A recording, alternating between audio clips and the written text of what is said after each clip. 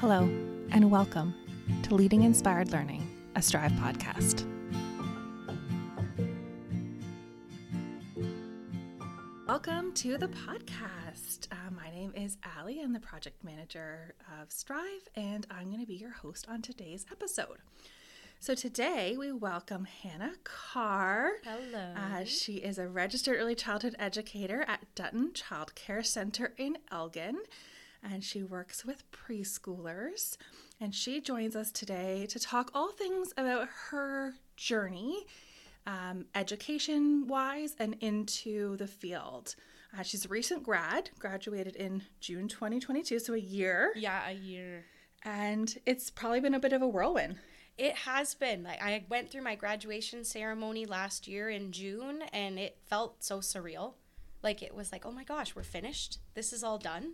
It was a crazy experience. Yeah. But my first year being registered has been amazing. I'm looking forward to the future years. That's amazing. For sure. Well, we're excited to dig into your story and your journey and how you got here and your unique experiences, but also kind of how that translates to the workforce that we're seeing right now, and hopefully help the rest of us, elder millennials, as I am, understand this new generation of incredible early childhood educators who are coming into the sector. So let's dive in. Want to tell me a bit about, your journey, your school experience, what that looked like? Sure. So I started working with children in, I think, late 2018. And I'd started working with the YMCA of Southwestern Ontario, working with school-aged children. Okay, so like before and after school programs. Yeah, before Nice. and after school. So up early in the morning and done 6 or 7 o'clock almost some nights. And I had started working in the field before I actually went forward with college. And it was a lot of my peers around me that were kind of like, come on, like, you can do it. Go forward and get your schooling. Be recognized for what you bring to the table. So that's exactly what I did. So I'd started in September of 2019, and then we all kind of know what happened after that. What, Hannah? What? I don't know. Everything shut down. Yeah. And my entire school experience was then changed. And it was a big shock to me because I was expecting to go through with placements and go through with visits and centers and different opportunities, meeting people, because that's what a lot of early years and humanities is people to people. Absolutely. And so it was a huge change. And my experience through school was made much different, but I feel like we've learned so many things, me and the graduates and the current students that went through that COVID period we've learned so much, even just aside from the course content. Yeah, absolutely. Like, What would be a really different experience, because like you said, there wasn't placement opportunities. No. Not only that, but you also didn't get to know your peers. No, exactly. Build those relationships. And that is so much of the early years, is building relationships with people, because that's what you're going to do when you get into the field. Whether you're in the field already or you're not, that's what the key component of your role is. So to have your education journey kind of be almost deprived of that was a big shock. And it was, I feel for my fellow classmates and students who didn't have placement experience, who didn't have work experience prior to that. Right, because you had already been working. Yeah, so I had already had an idea of what I was getting into, whereas a lot of my classmates, they didn't know. And they were kind of thrown in and were like, whoa. Well, I mean, some of these educators who may have come directly from high school into the program, like, may have never changed a diaper before. Exactly. And you didn't get that placement experience. No. And myself personally, like, I was able to, like, I've worked with kids for a majority of my life. I had the experience with the YMCA, so I felt confident in going into the field. But myself and others included, I wasn't ready for everything that was going to come with it. Right. I had my experience with school age, and I thought, this is great. I can translate this to working with preschool, working with toddlers and infants. And for the most part, you can. But the dynamic is much different. Yeah. And that's something that I missed out on with not having in-person placements. And with the prior learning assessment recognition program. I was just going to say, so you not only did you not have placements placements weren't an option during COVID for a lot of students, but you actually were recognized for your experience, so you didn't have to. Yeah. And that was great in a way. Like, I was able to show what I'd learned and put what I've learned to work. However, I went into the field, and preschool is much different than school age. much You mean 8 different. hours straight with those little munchkins is a bit different? Mm-hmm. Yep, like 3 hours in the morning and 3 hours in the evening is nothing compared to with preschoolers. Yeah. All day. That nap time is nice, though. For everybody. Oh, yeah. Yeah, absolutely. So for those who don't know what a PLAR, P-L-A-R is, do you want to just explain that process? Sure. So in my experience at Fanshawe, the PLAR was an opportunity for students to show what they'd learned in either work or life experience and apply that to their education journey. So myself personally, I had taken the PLAR to exempt myself of placements and field placement study courses because I'd already had that experience working with children. Okay. So it's for people who want to be recognized for things that they'd learned outside of the institution. And so that would be a work experience, life experience, or potentially any previous academic experience. Yes. Too, could be used for that. So the PLAR would be an option for folks who maybe a bit more mature students who have unique life experiences, who have unique academic experiences, and potentially could feel a bit intimidated by starting a diploma program from scratch. Yeah, exactly. It kind of takes some of the weight off a little bit to be able to apply that knowledge in a different way. And it feels good to be acknowledged for things that you've learned too that are outside of school. Yeah, absolutely. It just pushes you further in your journey. And did you maintain your employment in before and after school while you were in school still? I did. Good for you. Yes, I was living here in London. Yeah. And I was up every morning at 5 a.m. to catch the bus to go down to Hamilton Road. Wow. And then I'd be on the bus. I'd take 4 bus trips a day. Oh, goodness. Yeah, so majority of my day was spent on the city bus Yeah. in London. And I would find time to do my courses between my school-age shifts and in the evenings. Yep. And it was a hustling and bustling time, Yeah. but we did it and we got through. Amazing. Yeah. And just demonstrates to even current ECEs that having that part-time employment not only contributes financially to your situation, but contributes to your experience as well. Oh, it does, yeah. And it helps you grow as an educator. I'm a big advocate for bringing yourself to children and not putting, it's hard to describe, but almost putting a mask on for the children. Because children can see right through that. Yeah. So if you can show them courage and you can show them adversity in your actions, you're not directly telling them all the things that you're doing. Right. But children feel it and they know it when you trust yourself, when you're confident, and when you're willing to face challenges for yourself, for them, for the benefit of everything. Resiliency. Yeah, resiliency, exactly. Mm-hmm. Absolutely. And I think it's well said because I think of a time where even when the early years community first transitioned to emergent curriculum, we often removed ourselves as educators completely from our childcare and playroom, early learning environments. And that's not an accurate representation of the entire classroom. No, you're it's not. equally a part of that as every child in there. Your voice, your thoughts, your opinions, your interests also matter. Oh, exactly. Like, child-led doesn't mean 100%. Like, you're giving the children what they need to be able to lead their own play and lead their own learning. Right. And nobody said that you couldn't be a part of that. Right. Like, myself personally, I'm a musician. I play guitar, I have ukulele. Amazing. I'll teach lessons, and I bring that, or I try to, as much as I can, into my own classroom. Yeah. And then children are able to go, oh, Hannah likes this. Or I'm starting to learn about something because my educator brought it to my attention. Yeah. And I think that's great.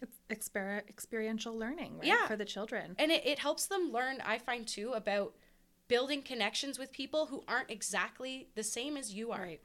Which I found was a thing kind of when I was younger and we were younger. Yeah. There was a lot of cliques, even in the early years. Like, flocking together. Yeah.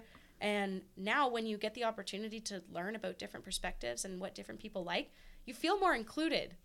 That's really well said. It's something that we often strive for. It's this idea that oftentimes you can get bogged down with the thoughts that are in your center or in your classroom and forget that there are such a multitude and such a wealth of experiences in the early years community. And I think that kind of tying back to your experience as a recent grad, sometimes we forget that recent grads will have just as valuable experience as seasoned educators do. Oh, yeah. We somehow, some reason, we put more weight on years of experience. Mm-hmm. And that's not always the case. And I think Gen Z has disrupted that for us. The pandemic has disrupted that for us. The exposure to social media and all different ways of learning and knowing and being and unlearning has helped us. So how do you think, as a youngin' that you are, that positively contributes to your center? I think there's something to be said about breaking cycles. The cycles don't always have to be bad. Yeah. Like, you could have something that just works great. Yep. And you can still change it and you can still update it to make things work. Right. Just because something has been done this way this much time doesn't mean we got to keep doing it this way. And I feel like new graduates and members of Gen Z are able to see that because, honestly, we saw the whole world shut down. Yeah. Right when I was 20. Yeah. And now I'm 23. Yeah. And I look back and I'm like, we made it through that and we made it out better. Right. Like, it's hard to say that for certain situations where you get beaten down and everything's shut down. And there was people in college like myself and there was people who just graduated high school and what? Yeah. What's happening? And to come out of that and be happy and working towards making a kinder world for everybody else, that says something. That's such a positive outlook because I think, and I mean, it's not to negate the terrible and awful and horrible things that happened and not to, just try and put rose-colored glasses on it. No, yeah. But it's a mindset that you obviously strive to keep in focus every day. Yeah. Is that how did I come out stronger instead of focusing on, the stress and the trauma of it all. Right. And I think about the simple parts of it too, where, for example, like technology. Yeah. Everybody my age can put a program on a computer, can send an email, can turn something into a PDF once it was a JPEG. You know what I mean? And we're not withholding that information. Right. We're sharing it. Yeah. We're saying, this is what we can do and we can teach you. And then our children see that. And they take that and they get older and grow and learn and go, this is what I can teach you. It's this real idea of being and contributing to developing global citizens. People who care about people. Yeah, exactly. And humanity and the world and the land and the earth.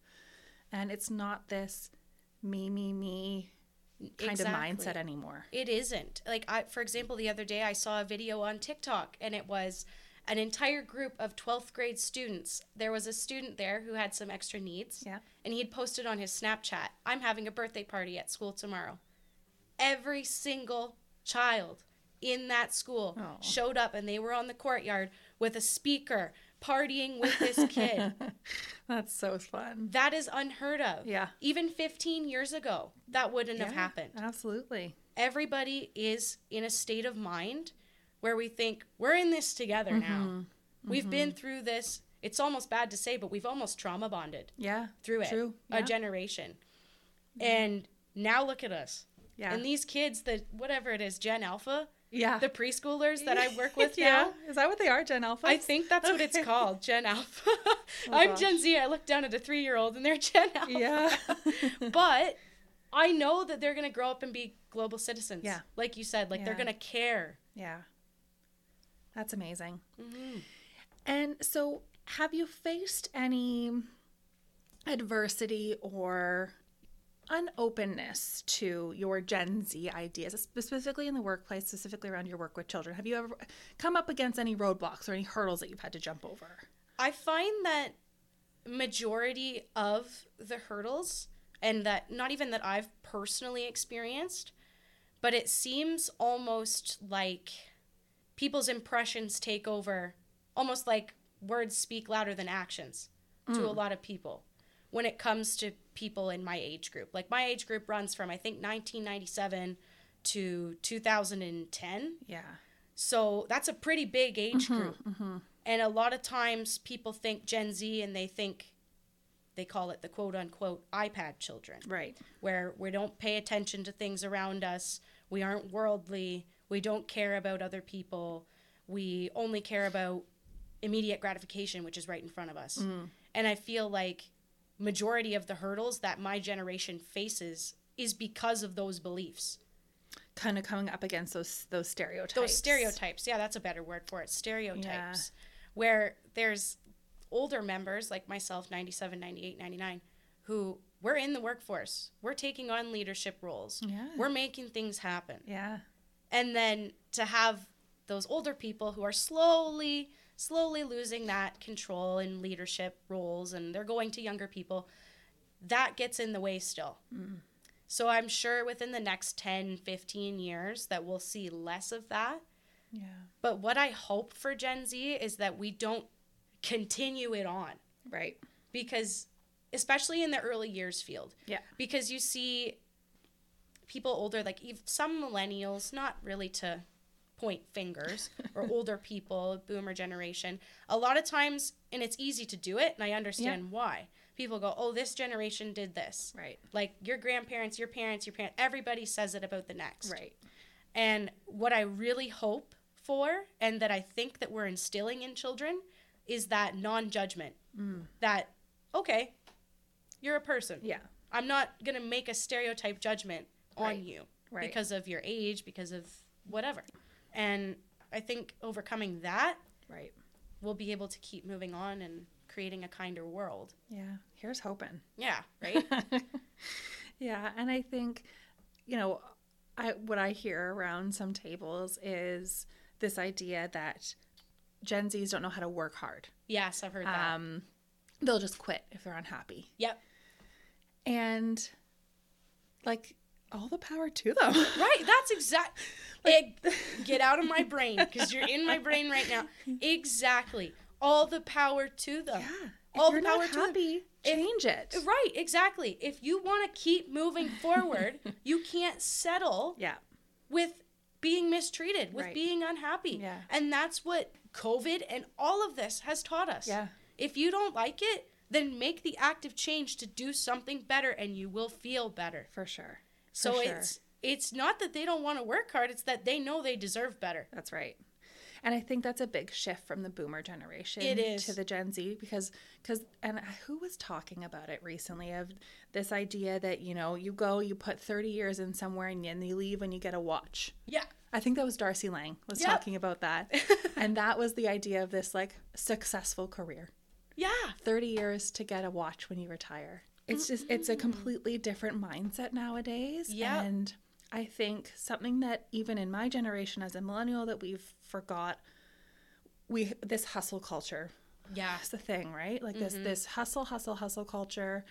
Everyone had a full-time job and a part-time job and a side hustle. Yep. And it was just we worked ourselves to the bone. And not, it was things we loved and things we were passionate about. It wasn't just putting a career in for a watch, but now we're burnt out. Yeah. And I think that's what Gen Z is doing well, is putting the things that fill their cups first. I love that you say and filling them back up to be the best people they can be, so that when they show up at work, they're giving their alls. Exactly. I learned so much about that specifically in the early childhood education program too. Oh, yeah? You can't pour from an empty cup. Yeah. So you need to take care of yourself in order to be not only the best for yourself, but for the best for your children. For sure.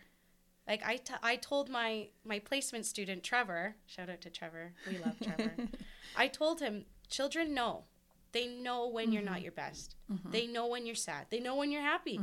So to be living in a state where you're putting yourself first, it helps children see that they deserve the best too. Absolutely. And that the best is within their control. And isn't that what we want for all of our children? The best. Yeah. Right? The best. Yeah, absolutely. So you mentioned Trevor. But you didn't have a placement experience. So what was it like mentoring a student on placement, having not had that experience yourself? It felt almost like I was a train and I was putting the track right in front of me. Okay. As I was going. Building the bridge as you go over it? Okay. Exactly. Like I knew I have amazing things to teach him. Yeah. And I know that there's things that you learn by watching. Mm-hmm. But I felt like I need to fit myself into this box and be almost like a teacher for this person. And by the end of it, I realized that's not really it. Like, people are learning from you as you are. Yeah. Not as you want them to perceive you as. Okay, yeah. I know it's kind of a weird way to describe it. No, that makes sense, though. So it was a new experience for me. It was interesting. And he was an amazing student to begin with. So it was a good experience. Good. But that being said, if I would have had longer with a mentor, because I had a mentor for 1 week and then COVID hit. So if I would have had a bit more time, I feel I would have been more prepared. Yeah, that makes sense. Mm-hmm. We are hearing our community animators, Kayla and Haley, are working hard around this idea of mentorship.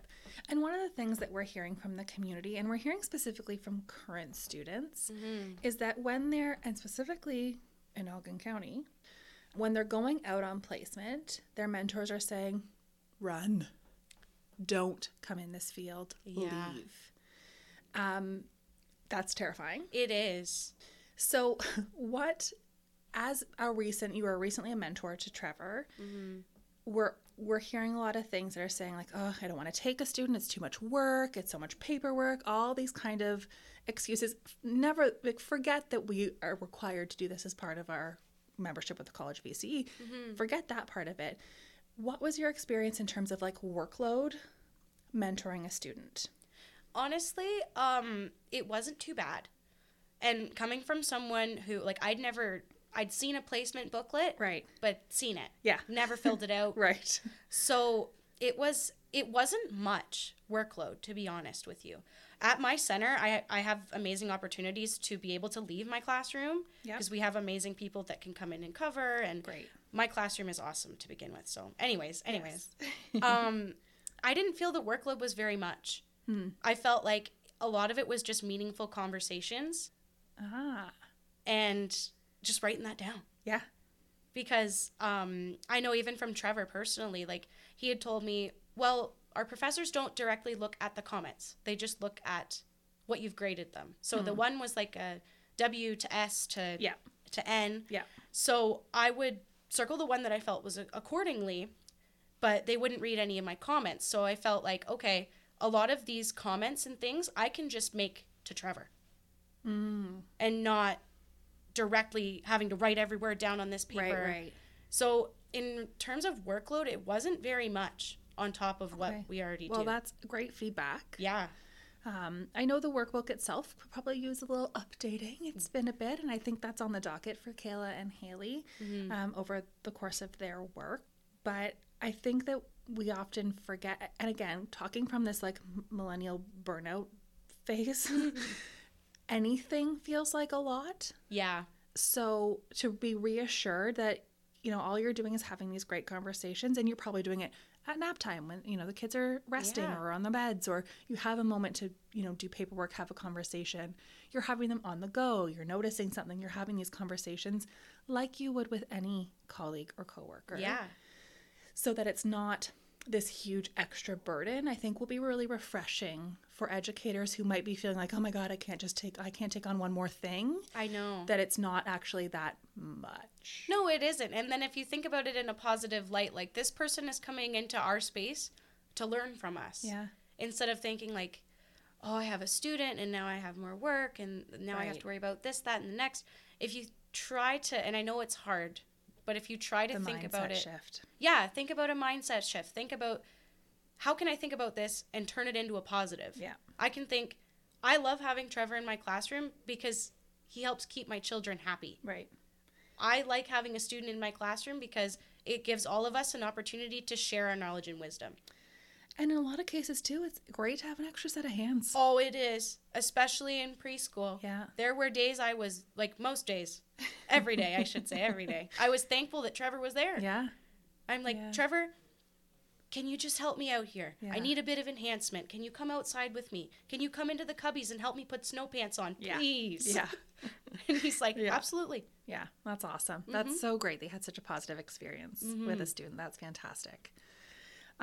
So I want to ask a little bit about what it's like, what the differences you see between working in London in an urban setting versus Dutton, which I'm not even quite sure where that is, but I know it's rural. Yeah. And so what the differences you see there? I noticed, since I started in London, I noticed a few differences in almost like the feeling. You know, like when I worked in London, it felt more like, okay, in the door, out the door. I'm here at this school today, but I'm going to be at this school tomorrow. And I'm going to be here today. And it's a lot of change. Nothing is very consistent. Well, and I mean, given your role too, makes given sense. that role makes sense. When you work for school age, you kind of go all over the place. Yeah. And I found that children, they really attach themselves to you in both places. But when you work in London, it's sometimes harder to build that connection because you're going all over the place. Gotcha. You're not at one place all the time, in my case. So they would either really latch on to you and try to build that connection, and you would too, or they just wouldn't. Because they knew someone else was going to be there the next day. Exactly. They knew somebody else was going to be there, or they couldn't depend on you to be there, even though you'd want to, or circumstances would change. Whereas in Elgin County, especially being an Elgin County native, you know everyone. Everybody knows you, especially when you work in childcare or you're a teacher. You can't go anywhere without, oh, hi, Hannah. Right. Oh, how's it going? I haven't seen you. And you can't. And it feels almost more like a small family. Right. Whereas London kind of feels like you're doing work for a purpose. Right. But in Elgin County, it feels like this is kind of like our little family. Yeah. And that has positives and negatives. For sure. For sure. Because, like, that's my worst nightmare. It all, you should just see, every time I go to the grocery store, I'm like, okay, who am I going to see? Yeah. And I love it, but who am I going to see? But not everyone would love it, and that's okay, too. No, exactly, yeah. So, well, that's interesting that that's a real positive. And I think because you're in a position now where it is more secure, like you're more consistent, that probably helps contribute to the relationship building piece that you were talking about, too. Yeah, it does. It does. And I love it because our children are very, like, they remember things, and they know things about you. Like, there's a child in my program that always asks me, Hannah, what happened to your nose? Because she remembers I hit my nose off the toothbrush holder a month ago. Of course. And I wouldn't get that in London. They'd be like, what's your name again? Yeah, exactly. Oh, man. Well, that's great. Well, and it speaks to, those who strive for connections and community like that, the perks of working in a more rural setting like Dutton. Yeah. Amazing. Okay, do you want to play a game? Yes. Okay. It's a rapid fire game. Okay. So you can explain if you want to, but you don't have to. You can just answer too. Okay. So, favorite children's book? I Am Annoyed by Mercer Mayer. Oh, A Little Critter book. I haven't read that one. Oh, A Little Critter. Oh, yes. Yeah. I love him. I love him. I used to read them when I was a kid, and it just it talks through children's emotions and the parents' reaction. I love it. Okay. I love it for preschool. We'll link it. We'll link it in our podcast bio. Your favorite age group to work with? Preschool and school age. Okay. Have you worked in an infant program? I have worked in an infant program, and they're so much fun. Yeah. They're so much fun. And nobody talks about infant programs enough. Nobody does. I don't work in infants, so I can't speak on it, but I have been in the infant room a few times now. I love the baby room. Give me all the babies. I'm interested in 10 years from now to ask you that same question. Yeah. So remind me. Yeah, we got to put a pin on this. Exactly. Yeah. Your favorite professional learning that you ever attended? I really took a lot out of the Living in the 90%. Darcy Lang. With Darcy Lang. Yeah. I took that home and I told my boyfriend about it. Yeah. And I've started reading, I got 2 of her books. Amazing. So I'd started reading the Living in the 90. Yeah. Don't remember if it's the woman one. I think so. Embrace it's the one. the 90s. Yes. Yeah. Embrace it. I started reading that one. Yeah. And it was just such a good mindset shift. Yes. Talk a lot about mindset too. Yes, we have. But it was great to think about, okay, there's 10% of your life that we don't really like to think about, and it's not that fun. So don't focus on it. Yeah. Focus on the 90% of everything that's great. Mm-hmm. And that shows in your behavior and how you show up every day. Absolutely. Mm-hmm. We are pretty much Darcy's groupies at this point. Oh, yeah. We're in love. We do also have all her books in the Resource Center for anyone listening who wants to borrow. Your favorite ice cream flavor? You're going to laugh. It's Shaw's Unicorn Toots. Of course it is. Because you're 23. I tried it like a couple weeks ago at our local ice cream shop in Port Glasgow in the middle of nowhere. And no idea. No idea. Yeah, and it was amazing. It's got like Dunkaroo icing in it. Oh, it's so good. My 7-year-old niece, Amelia, that's also her favorite flavor. So. Her and I would get along. Yeah. And your favorite, other than this one, your favorite podcast? It's a solid tie between The Basement Yard with Joe Santagato. Okay. And The Broski Report with Brittany Broski. Okay. I don't think I've listened to either of those. I think you would get a kick out of both. But the Brittany Broski one, I cackle. Okay. I have to turn it off when I'm doing my makeup because I'll mess up my mascara because I'm laughing so hard. Well, I've got a long drive ahead of me this weekend, so maybe I'll cue it up. There you go. Amazing. We'll link those. Oh, Hannah, thank you so much for this conversation. It's so lovely to hear from young, new educators who are just so passionate and dedicated to this sector. It gives me a lot of hope. Thank you. For the future of the early years. So thanks for being on the podcast. No problem. Thank you for having me. Amazing. Thanks so much for listening. You can connect with us on Instagram at Leading Inspired Learning Pod or on our website at striveswo.ca/podcast. I would love to have you tell a friend or colleague about this podcast. Thanks again for listening. Please join us next time.